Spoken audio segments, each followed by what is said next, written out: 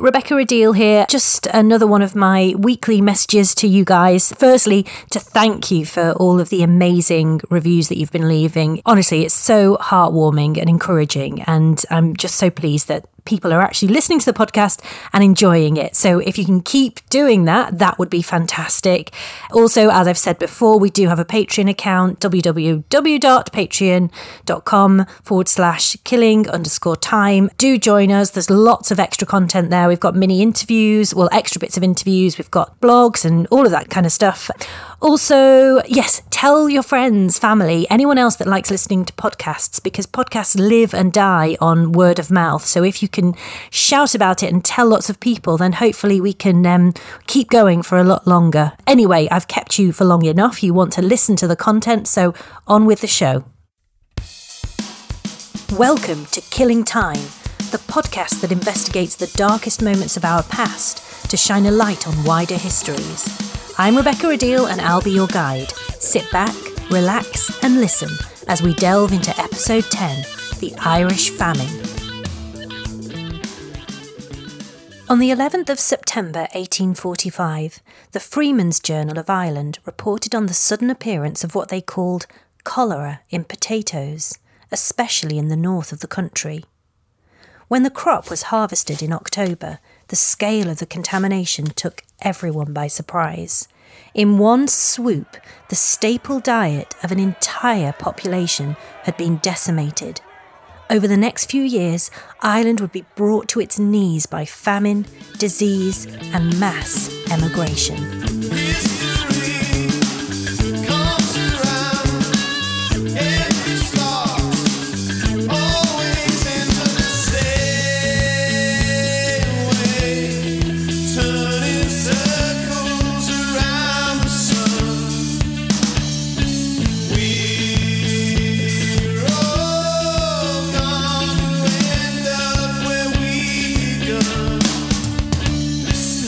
We will never know the exact number of people to have perished as a result of the famine.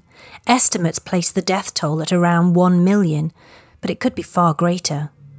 One person to have looked at the famine from a very personal perspective is the actor, science communicator, and author of the beautiful family memoir Flesh and Blood, Stephen McGann.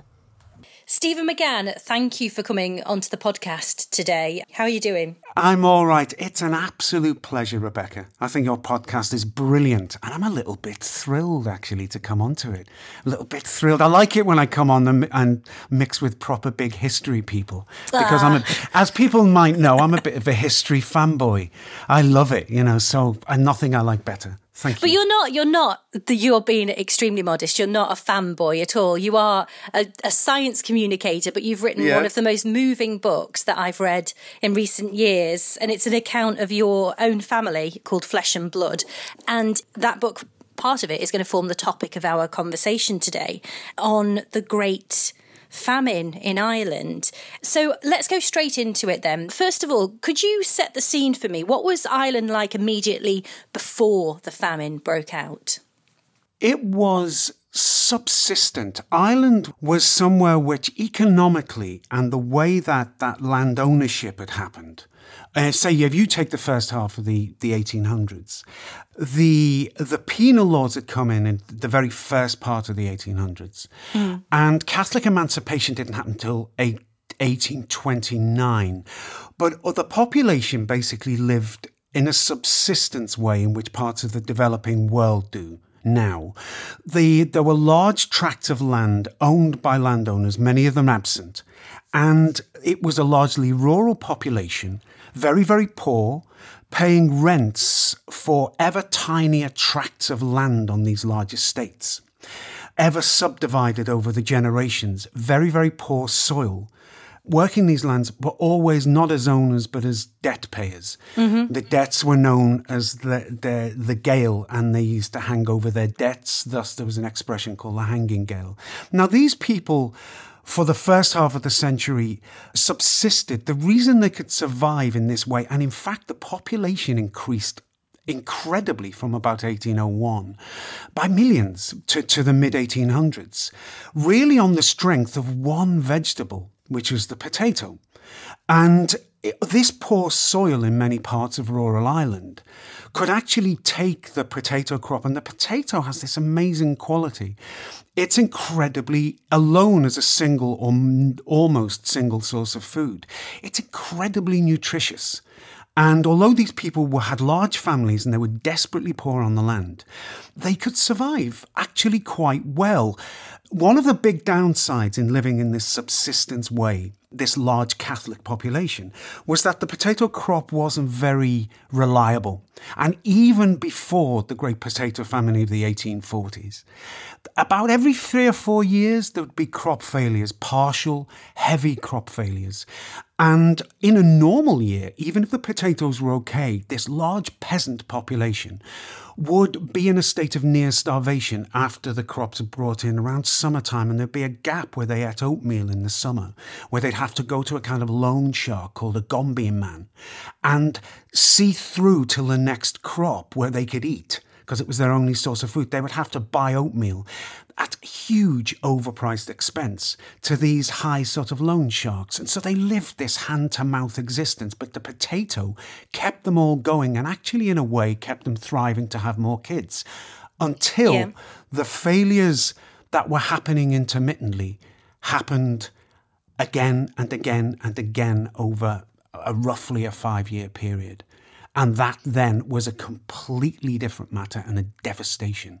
So in, obviously, as you say, in 1845, it did escalate to a scale that was unprecedented. But what was it that was affecting the crop? It was very different. So they'd had different kinds of, without being a sort of a potato expert, they had different kinds of dropsies and diseases of the potato which affected it. This was a new one. The potato blight, they say, most probably came from the United States. It was a brand new infection of the potato crop that no one had ever seen before. It affected the east coast of the Americas first and absolutely devastated the potato crop. And it's called Phytophthora infestans, but actually we know it commonly as the potato blight, and it's still around hitting potato stalks today. And we have to spray crops for it. It's a really serious enemy to even nowadays. But back then, what happened is it then spread to Europe, devastated crops in Britain and in Germany in particular. And lots of people died, but it was not the main staple. They had other things to eat. What people quickly began to realise is if this thing ever landed in the island of Ireland, something really, really serious could happen. And it did in 1845. It finally reached Ireland. Now, this was a fungus. They hadn't seen it before. Now, this fungus is... Well, it's demonic in a sense. It's beautifully designed to destroy all of those lives because it stayed in the ground. It could in weather which wasn't conducive to its spread, it would be able to go dormant and stay. But in Ireland, a terrible combination of just the perfect types of weather combined with the arrival of this thing to completely devastate the crop in 1840, particularly 1846. It came in 40, we got into 46, and then everything went wrong.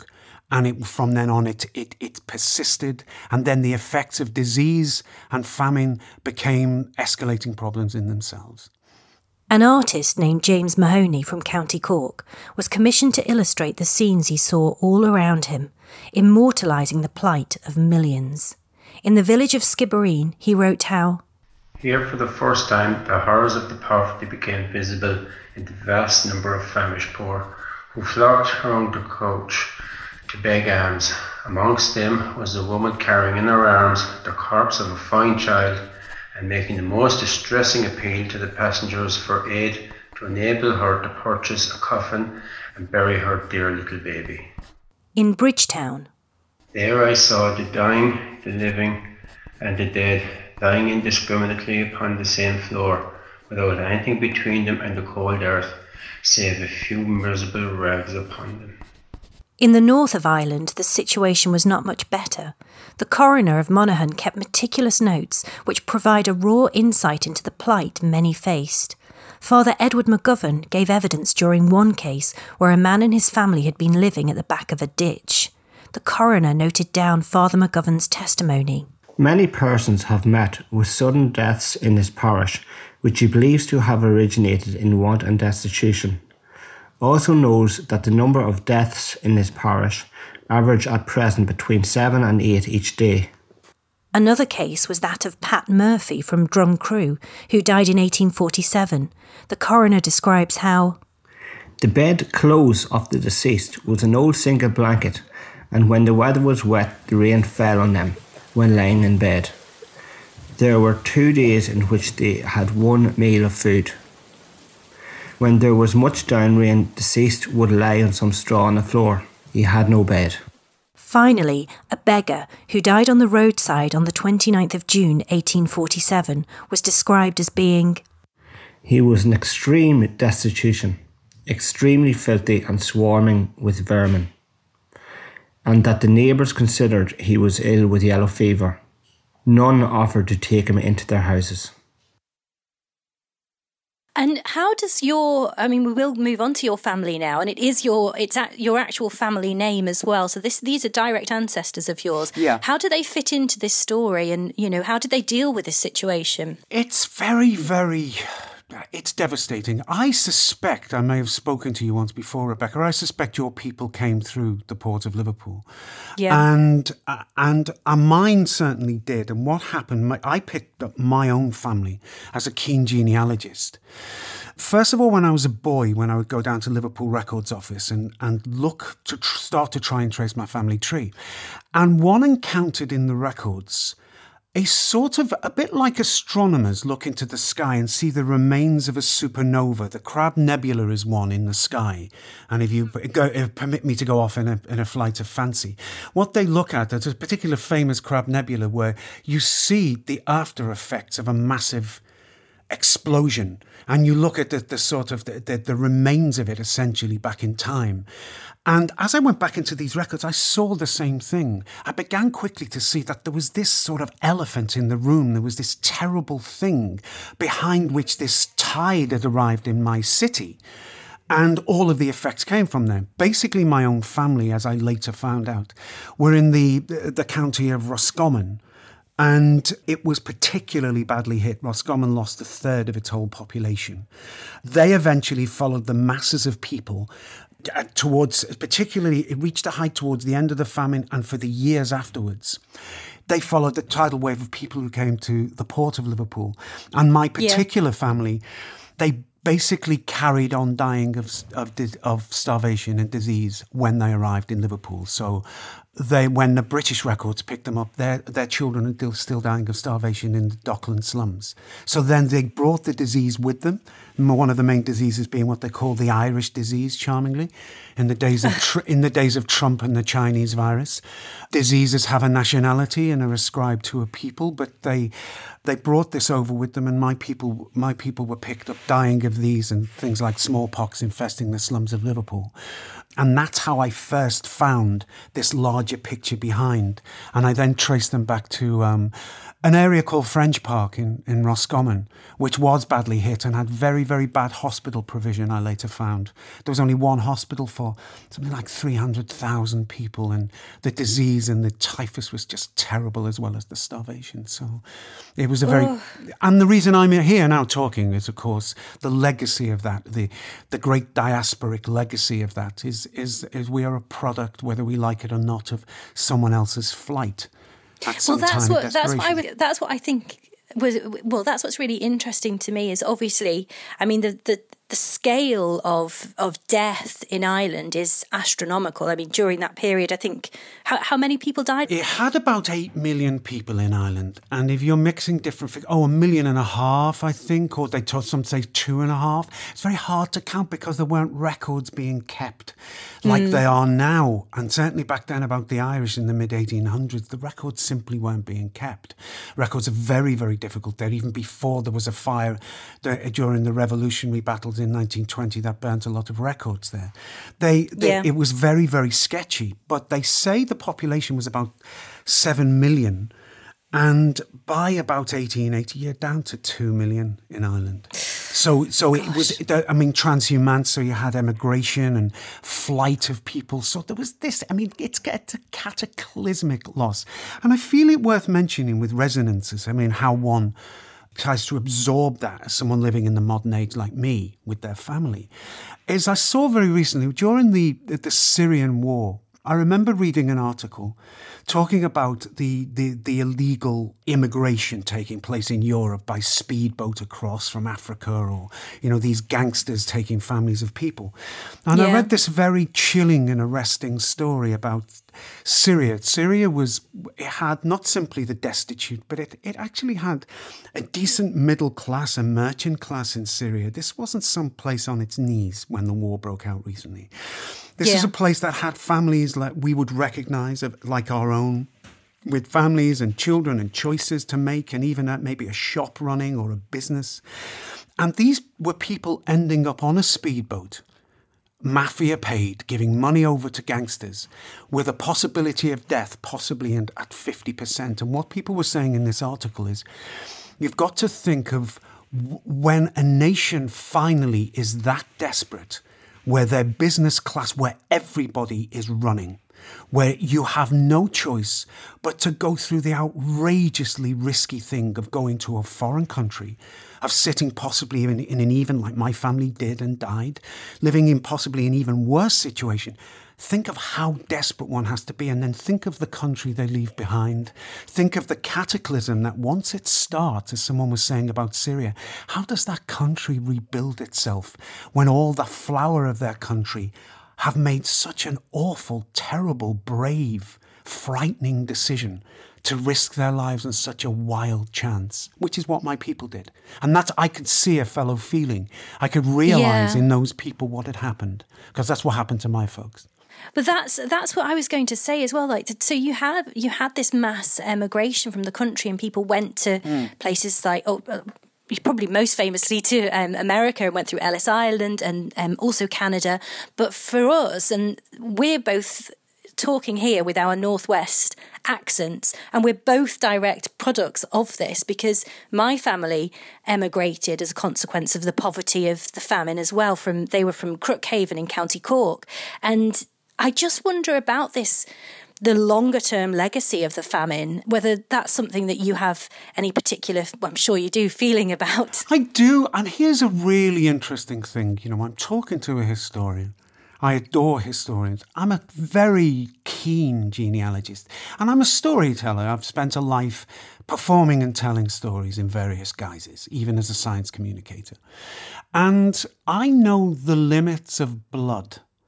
And to me, my view is that it's not about blood and heritage in one's narrow genetic sense. I don't believe in genetic pedigree, I should say.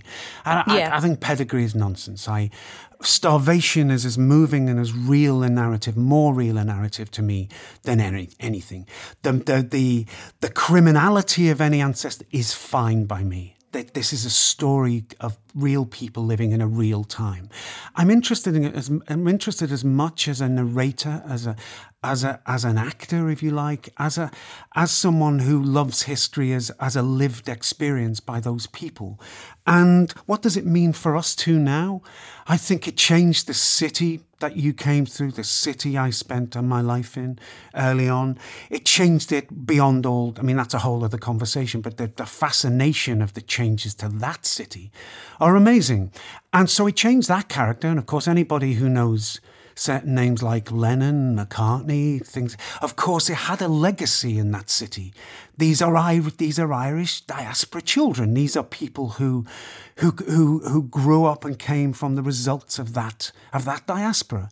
And Liverpool, as you know, it's a funny place. It's a very different place. Now, that's not just because of its Irish heritage, although that's a part of it, but it's also because of its Welsh melting pot and other things. But the Irish in there has a very strong identification. So I am a product of you didn't just throw a sort of a viral dice in the mid-1800s onto one island. You also changed the fortunes of the United States of America, Kennedys, Clintons, anybody.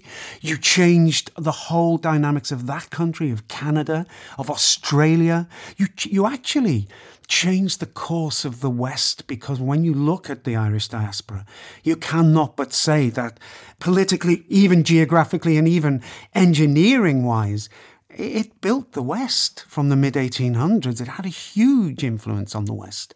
And so therefore that legacy is there. But for my funny old town, that was the first stop and a strange anteroom for those who didn't even have the money to carry on to the United States. And so we are part of that. I called it the flotsam, I think, in my book, that strange dowdy flotsam who stayed behind and later became the Beatles and poets and everything else. And they, that's a very interesting mix. That's a very interesting mix. So the pride of heritage in that sense, I feel very strongly, although I don't believe in, even genealogically, I don't believe in the hold of particular blood. I believe that a family is a wonderful thing to research, but it's as much about our choices. A family tree is as much about our choices as our genetics. It's as much about the things we choose to be, like the in-laws we have and people. It's the family we choose to have as well as the ones we have by biology. And so that heritage coming through to me in Liverpool is one I choose to have, not necessarily one which, basically on Patrick's Day, I don't wear all green and go marching down the street. It's much more interesting. I think history is far more interesting and complex and subtle than that. But do I feel a part of that heritage? Well, I can't avoid it. My Catholicism, my identity with the city where I was born and the way it thinks, I cannot but feel that. Oh, Stephen, this has been such a fascinating conversation, and I think we could go on for much, much longer. I think we could, all of our family histories, and probably work out how far they were living from each other and all of that business. But I think we'll leave it there for today. Thank you so much for your time. It's a pleasure. The famine, starvation and emigrations permanently changed the culture, politics and demographics of Ireland and created a huge new Irish diaspora. It's not my place to speak on the experience for those who have remained in Ireland, but from a historical point of view, the country did recover. But the experience put into sharp focus what many already felt, the deep inequality in society, where the many were expendable to the few. Like Stephen, on a personal level, I'm acutely aware that the reason I exist speaking the language I do in the accent that I have is a direct consequence of the famine. My own great-great-grandfather was part of a second wave of emigrants.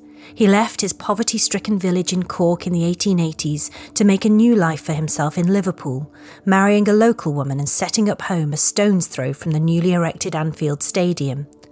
To quote from perhaps the most famous famine ballad, Skibbereen: "O father dear, I oft-times hear you speak of Erin's Isle, her lofty hills, her valleys green, her mountains rude and wild. They say she is a lovely land, wherein a saint may dwell.